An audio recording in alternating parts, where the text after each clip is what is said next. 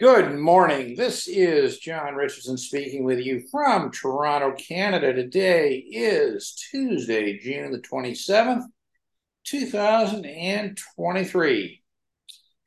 Today, my return guest is U.S. tax lawyer Virginia Latora Jeker, and we are going to discuss a topic that is extremely important but almost overlooked in the context of renunciation or giving up the green card collectively, which would be referred to as expatriation.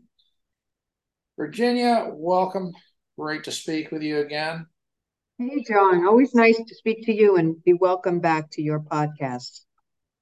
All right, I think that what we ought to do is I invite you to introduce our topic today, and then we'll pick it up from there. Right. Okay. Well, the topic today deals with U.S. recipients of gifts or inheritances from a former American.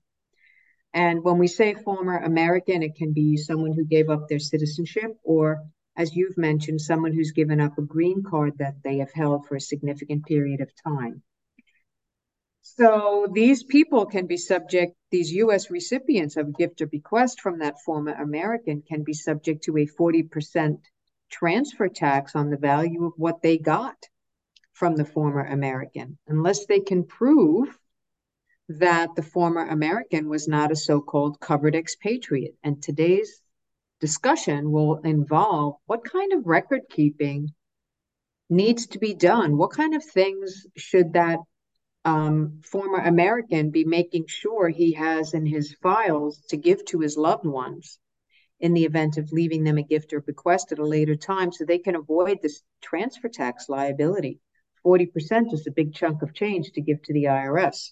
Now that is shocking and that is amazing. And before we get to the record keeping, though, let's work on the context of this a little bit. So this would apply if the U.S. person receives a gift from somebody who, when they expatriated, was a covered expatriate, correct? That's correct. A gift or an inheritance. Okay, but it has to be from a covered expatriate. Perhaps we could begin by reminding listeners of what the conditions would be for one to be a covered expatriate. Right. Okay. So the law says you are a covered expatriate, assuming your expatriation occurred after June something in 2008.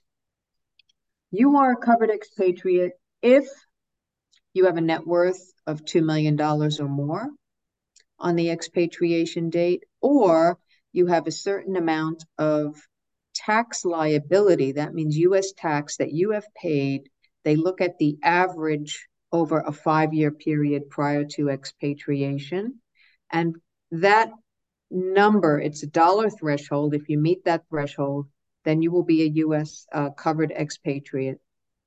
But they look at year by year, it's indexed for inflation, that threshold. So if you expatriate in 2023, the average income tax liability that will cause you to surpass the threshold is if it's over 190,000 US dollars. So people get confused and they say, what if I earned over 190,000? I'm going to be a covered expat? No, we are not looking at your income over the past 5 years. We are looking at how much tax you paid.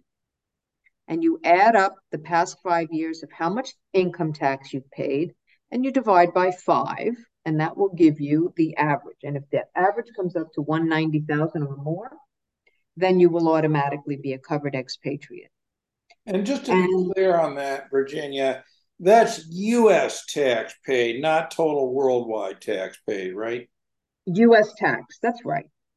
The bottom line of your U.S. tax. So if you've gotten foreign tax credits, you take them and use them, and you have a lower amount of U.S. tax that's going to be owed. You look at your bottom line of what you paid for U.S. tax in each year.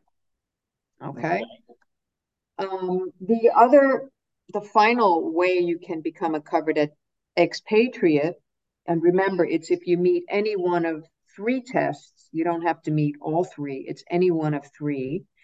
The final one is if you do not certify under penalties of perjury that you have met all of your U.S. tax liabilities and paid all of your U.S. tax for the 5-year period prior to the expatriation date. So, in other words, people need to be tax compliant for the 5-year period prior to the time they give up their American status. And that would include being form compliant too, right? Having filed all the required information returns. Yes, yes. It's not just, it's everything. It's employment tax, gift tax, estate tax, excise tax, which people always forget about. And that you filed all the foreign information returns like Form 8938 or Form 5471 or 3520, depending on your situation. It sounds like that could be a huge job in and of itself. Isn't that really almost a double certification? I mean, people certify that the return is filed correctly at the time they file it, and then isn't this really a second certification with a 5-year look back? Yeah, yeah. Sadly, what I see a lot is, unfortunately, people go on the cheap as much as possible to get their tax returns prepared. And they may be using tax return preparers that are not fully knowledgeable in the international areas, which you and I both know are extremely complicated. So, quite often, what we find is that when you look back at the 5 years and review their situation, that there will always, not always, but there will often be problems with not having been fully tax compliant. Would you say that, as a general rule, that you need a degree of tax compliance for renunciation purposes than you do if you want to remain a U.S. citizen? Well, I think when you're looking at the expatriation area, and the IRS has a campaign now to be auditing expatriation individuals who have expatriated, that you may get caught up in something due to an error in your prior tax filings that Yeah. might otherwise completely go unnoticed and cause you no problems if you continued as a U.S. citizen. And just one other point on this. Would you agree that given that the end game is filing the 8854, that those 5-year returns have to align properly with the 8854 in terms of assets disclosed and all that kind of stuff? Absolutely, absolutely. And this is another area where we see problems. Yeah, yeah. All of which is to say that the world of expatriation is far more complicated than it seems, and it is important to not be a covered expatriate for really two reasons. If you could elaborate on what are the consequences of being a covered expatriate? Okay, well, I think the main reasons are the covered expatriate is subject to something called this exit tax when they expatriate everything they own worldwide, not just US assets, but worldwide assets, are treated as sold on the expatriation date, and the pretend gain that has been earned on this pretend sale is taxed to that US individual as if he actually sold those assets. Um, Unfortunately, of course, many people don't have liquid cash to pay this pretend tax liability, which can be very, very significant. Or actually, it's, Um, it's real tax on fake income, isn't it? yes, that's a good way to put it. Real tax dollars on phantom income that you don't have. So the IRS doesn't care about that issue. You have to Okay. pay. And the You have second, to pay the the exit difference. tax is the first part of it, but what we're getting into today is really a second consequence of it, which for families I think is probably far worse. Would you agree with that? Yes, and I find that many people don't seem to be advised on this transfer tax liability, um, which surprises me. I've had cases where, the U.S. people giving up typically it would be a green card actually, where they had a U.S. family member, especially U.S. children that you would imagine they definitely want to leave an inheritance to, were not advised that the children could be subject to this transfer tax if the individual was a covered expatriate when he gave up. So there's not as much focus on this as there should be, is my view. I don't know I if you're think you're finding that. probably right, but would you maybe agree or disagree with this statement that I'll make? Um, the it's the full amount of the gift that's subject to the tax, whatever it is at that time. In other words, it's not tied to the net worth at the time of renunciation. So, That's let's right. say you had Person could somebody. be, I mean, take this case, John. The person could be a pauper when he gives up his U.S. citizenship. He doesn't meet the net worth test. He doesn't meet the tax liability threshold, but he fails to file and certify he's been tax compliant. And then several years later, he comes up with this grandiose business idea and earns $1 gazillion and becomes really, really wealthy. And after that point in time, he dies and he leaves $1 gazillion to his children who are US people. What's going to happen there? He's 40% going to be a of covered the million. expatriate. He's going to be a covered expatriate. Doesn't matter that he had nothing when he expatriated.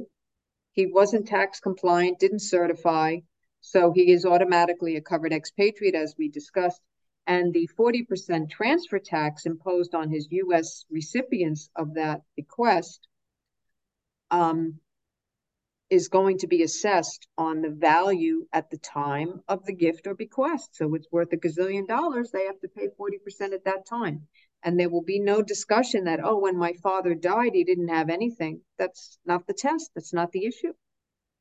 This is amazing stuff, and I agree with you that this is either not well known or not well understood or both.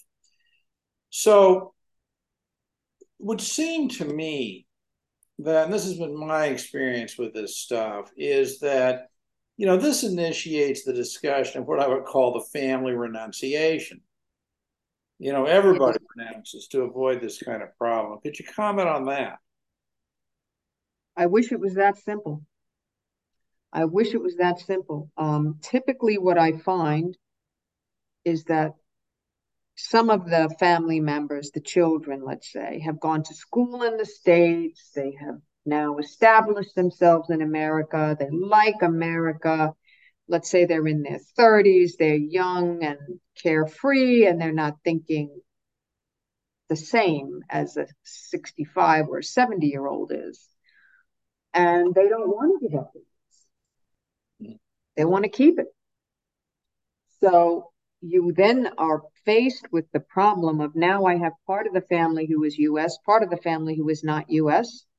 And how do I deal with this? And that's when the planning becomes really, really tough. Yeah, I can see that. Big trouble. Okay, so let's move now to the whole issue of, life is often not about truth, but it's about proof, right?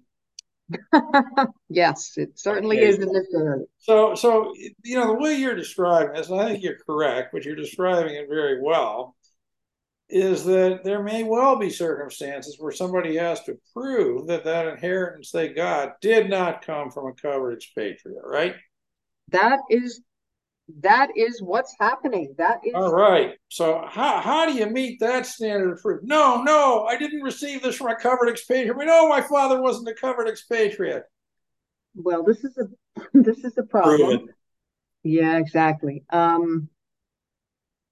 Let's assume that, you're advising a client and they're listening carefully and they want to do everything right. So you tell them, well, we have proposed regulations out by the IRS. They have not been adopted. They are not final, but they do give us the idea of what the IRS is thinking and what may be coming down the road. So the proposed regulations came out, trying to remember the year, some time ago. They came out in 20, 2015. Okay, the proposed regs came out in 2015 dealing with the transfer tax on gifts or bequests from covered expatriate. And essentially what these proposed regulations say is, well, the burden of proof, and by the way, I believe this is in the code as well, code section 2801, as well as the regulations. The burden of proof lies with the U.S. recipient of the gift or bequest to establish that they did not get that asset or cash from a covered expatriate. So failure to provide sufficient proof means you're going to be hit with this transfer tax, which is not good. So how do you prove it? First of all, let's look at how's the IRS even going to know? The clients always ask you that. How are they going to know? Well, do you remember there's a form 3520, part 4, Roman numeral part 4, which mandates that you report the receipt of a gift or a bequest from a foreign non-US person if the amount was over $100,000. So you, under current law, have an obligation to reveal if you've gotten a gift or a bequest from a foreigner, which that former American would be. You have to report that you got that on the form 3520. Right now, if you don't report it, that subjects you to an independent penalty, right? that's correct, which can be up to 25% of the value of the gift or bequest. So not a small penalty. So the current form does not ask, well, was that foreign person ever a U.S. citizen or a U.S. green card holder? Currently, it doesn't ask that, but trust me, it will in due time be amended by the IRS to ask that question, because that's how they're going to find out about these people who have received gifts or bequests from former Americans, and they can start their audit. They can say, well, prove to me that this was not a covered expat. So right now, we don't have the mechanics in place, but for sure it's going to come. And the proposed Treasury regulations go back in time saying you need to file whatever this is or do whatever we say if the person expatriated after this June 2008 date. They are not saying, oh, you only need to worry about this the day we finalize the regulations. They are going back in time to 2008. So can you imagine, where do now you're someone getting a gift or bequest from a former American. How do you prove it? I mean, 2008 was already a long time ago, John. With a lot more people being covered expatriates because of inflation. Of course, that too. Yeah. That too. So here's what I suggest. The regulations do not specify what you have to do to prove that the person was not a covered expatriate. I don't know, maybe in due time they'll give you more hints. But here's what I think you should be doing.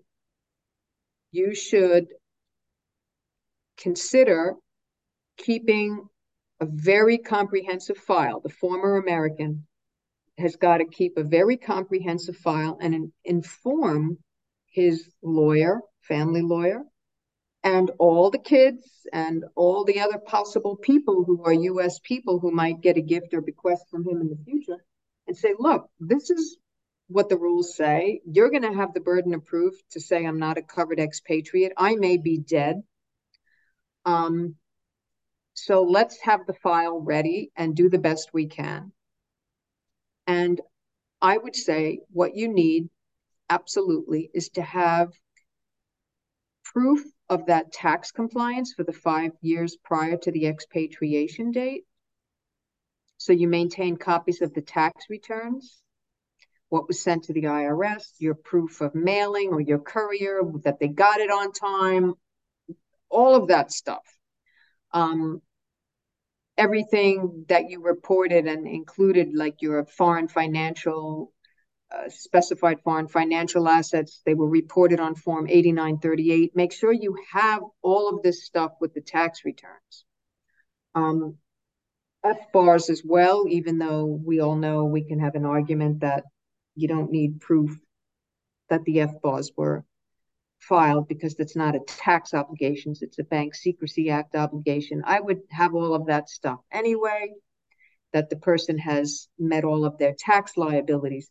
What I have tried to do is get the actual tax returns from the IRS. In other words, if you write to the IRS and say, I would like a copy of my, 2020 tax return, they should send that to you, and they have their stamp on it that it was sent to you by the IRS. So that's the proof that they actually have it. I have tried to get that kind of proof for people that have expatriated, and a lot of times the IRS says, well, we don't have them anymore. After 7 years, we destroy. Even before the 7-year mark, they weren't able to give me certain forms. So that's not a good sign. So don't expect that you're going to tell the IRS, send me a copy of my dad's tax return from 25 years ago. They're not going to have it. So it's going to be up to you to have that file with meeting that burden of proof that all of the tax compliance was met and he did everything he needed to do. Have all copies of the relevant expatriation forms that were issued by the Department of State. Make sure you have that IRS Form 8854 that has to be filed by all expatriates, whether they're covered or not, because that's going to state the person's net worth, that they've met their prior tax liabilities. It will have the date and the manner of expatriation. So the Form 8854 and the final tax year filing, which is a dual status tax year, is very important as well to have that. So Virginia, it makes sense that, a year or so after the final filing, the dual status return, the 8854, to get copies of these returns from the IRS at that point. Absolutely. That should be part of the deal when you are advising a client. Am I seeing that? Absolutely not. Other than, the people I've been advising, I'm not seeing it. I'm not seeing it. People are not aware that this is a hurricane that's about to hit their house. What about an affidavit from an advisor, a lawyer, or somebody, confirming this as well? Confirming what? That the person met their tax obligations? Well, confirming that the person was not a covered expatriate for these 3 reasons. I don't know. I don't know. I think, look, it can't hurt, but I think the proof is in the pudding where you say, hey, IRS, you have proof of my tax returns. You see it right there that I've met all my tax liabilities. There were no audits. I get transcripts. The IRS will be able to usually send you a transcript if they can't send you the actual tax returns, which will give you, a summary of information. Well, what about on the net worth issue? What about on the net worth issue? Yeah, that one, the only thing you're going to have is the 8854. Right. Okay. But I would say this.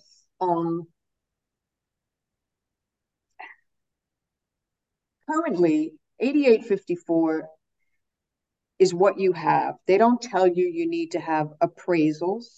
In fact, the instructions tell you generally you don't need appraisals.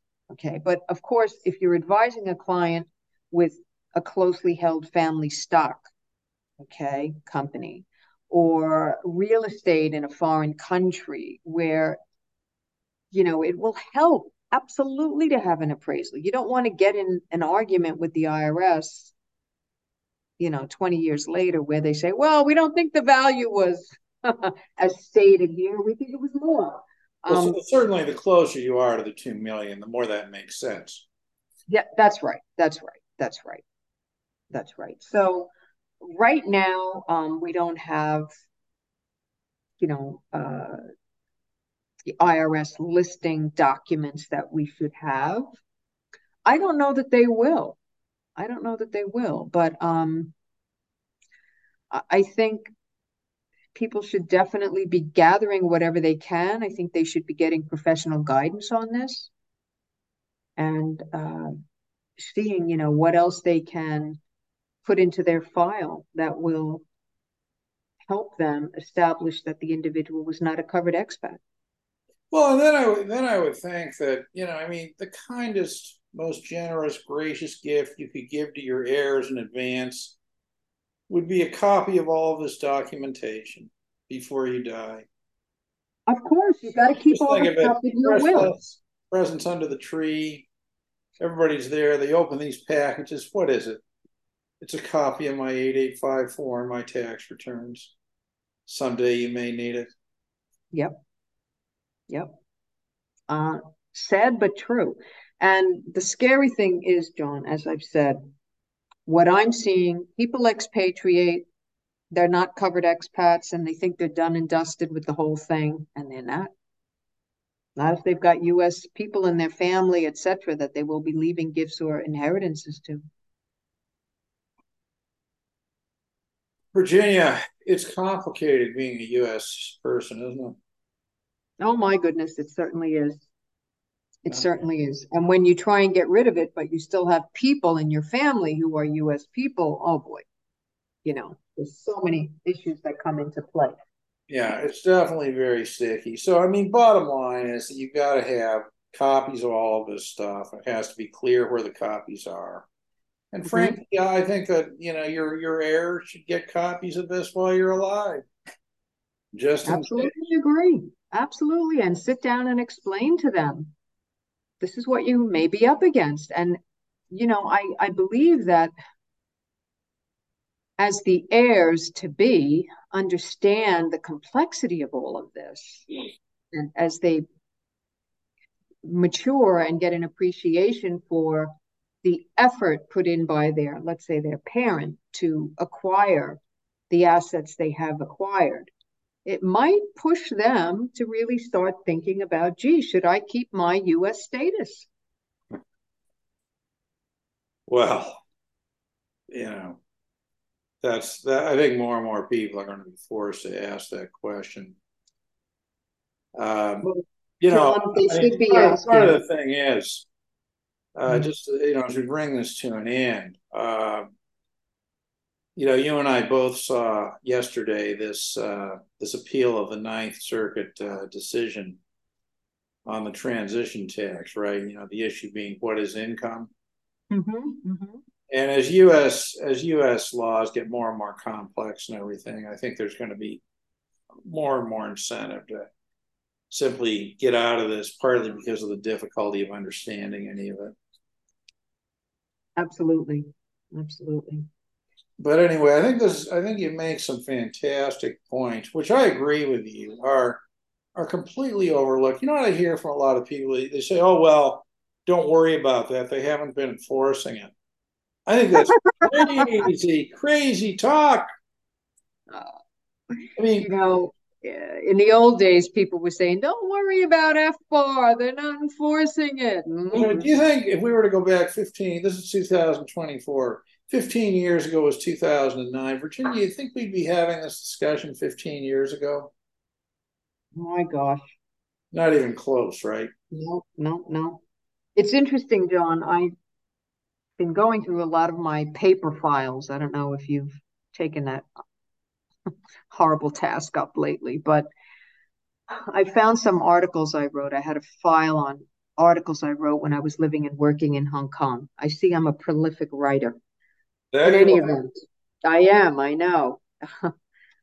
Okay, so I found an article I wrote in 1995 with the Clinton administration proposing the exit tax.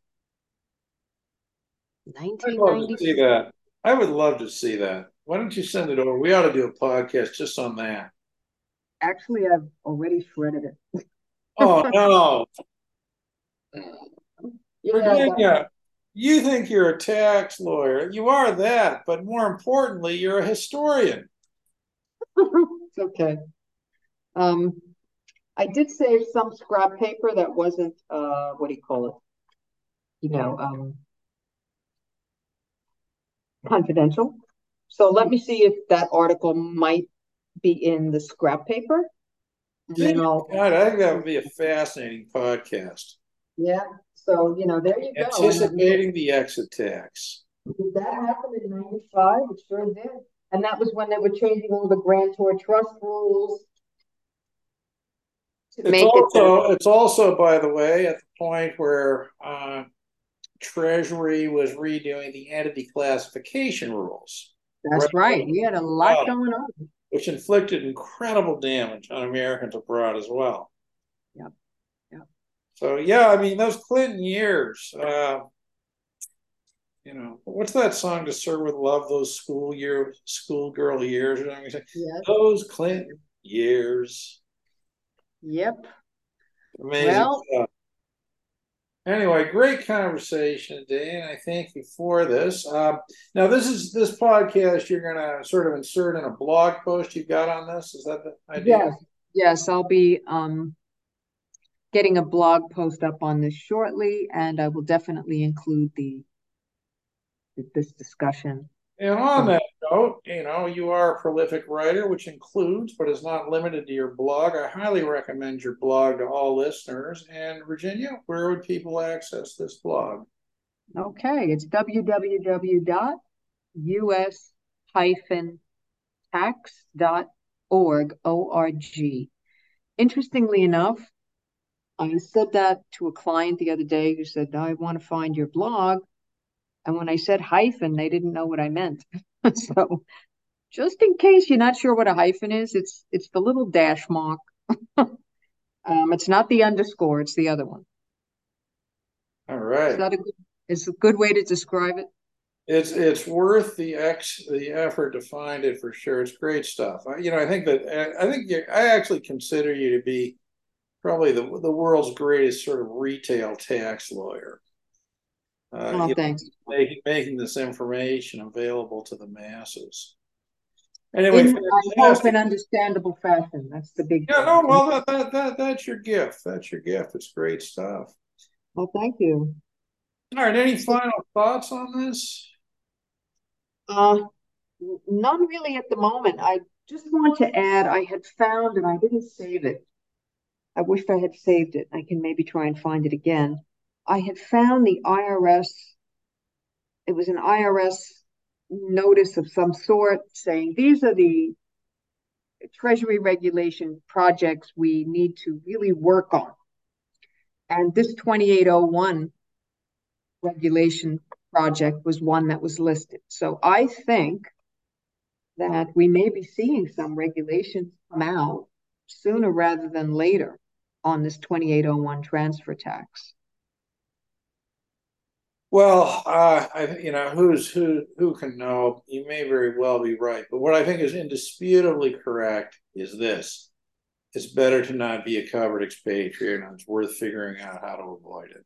Agreed? Absolutely, absolutely, absolutely, absolutely. And then be able to prove it after. Well, that's the other issue. If you've got US people, hopefully they've all gone away. For And U.S. citizens, life is nothing but a search for proof. it is, it is. So, Anyway, John, it was a pleasure. Thank you for having me, and I'm sure we'll be speaking again soon. all right, wonderful. Thanks very much, Virginia. Okay, bye bye.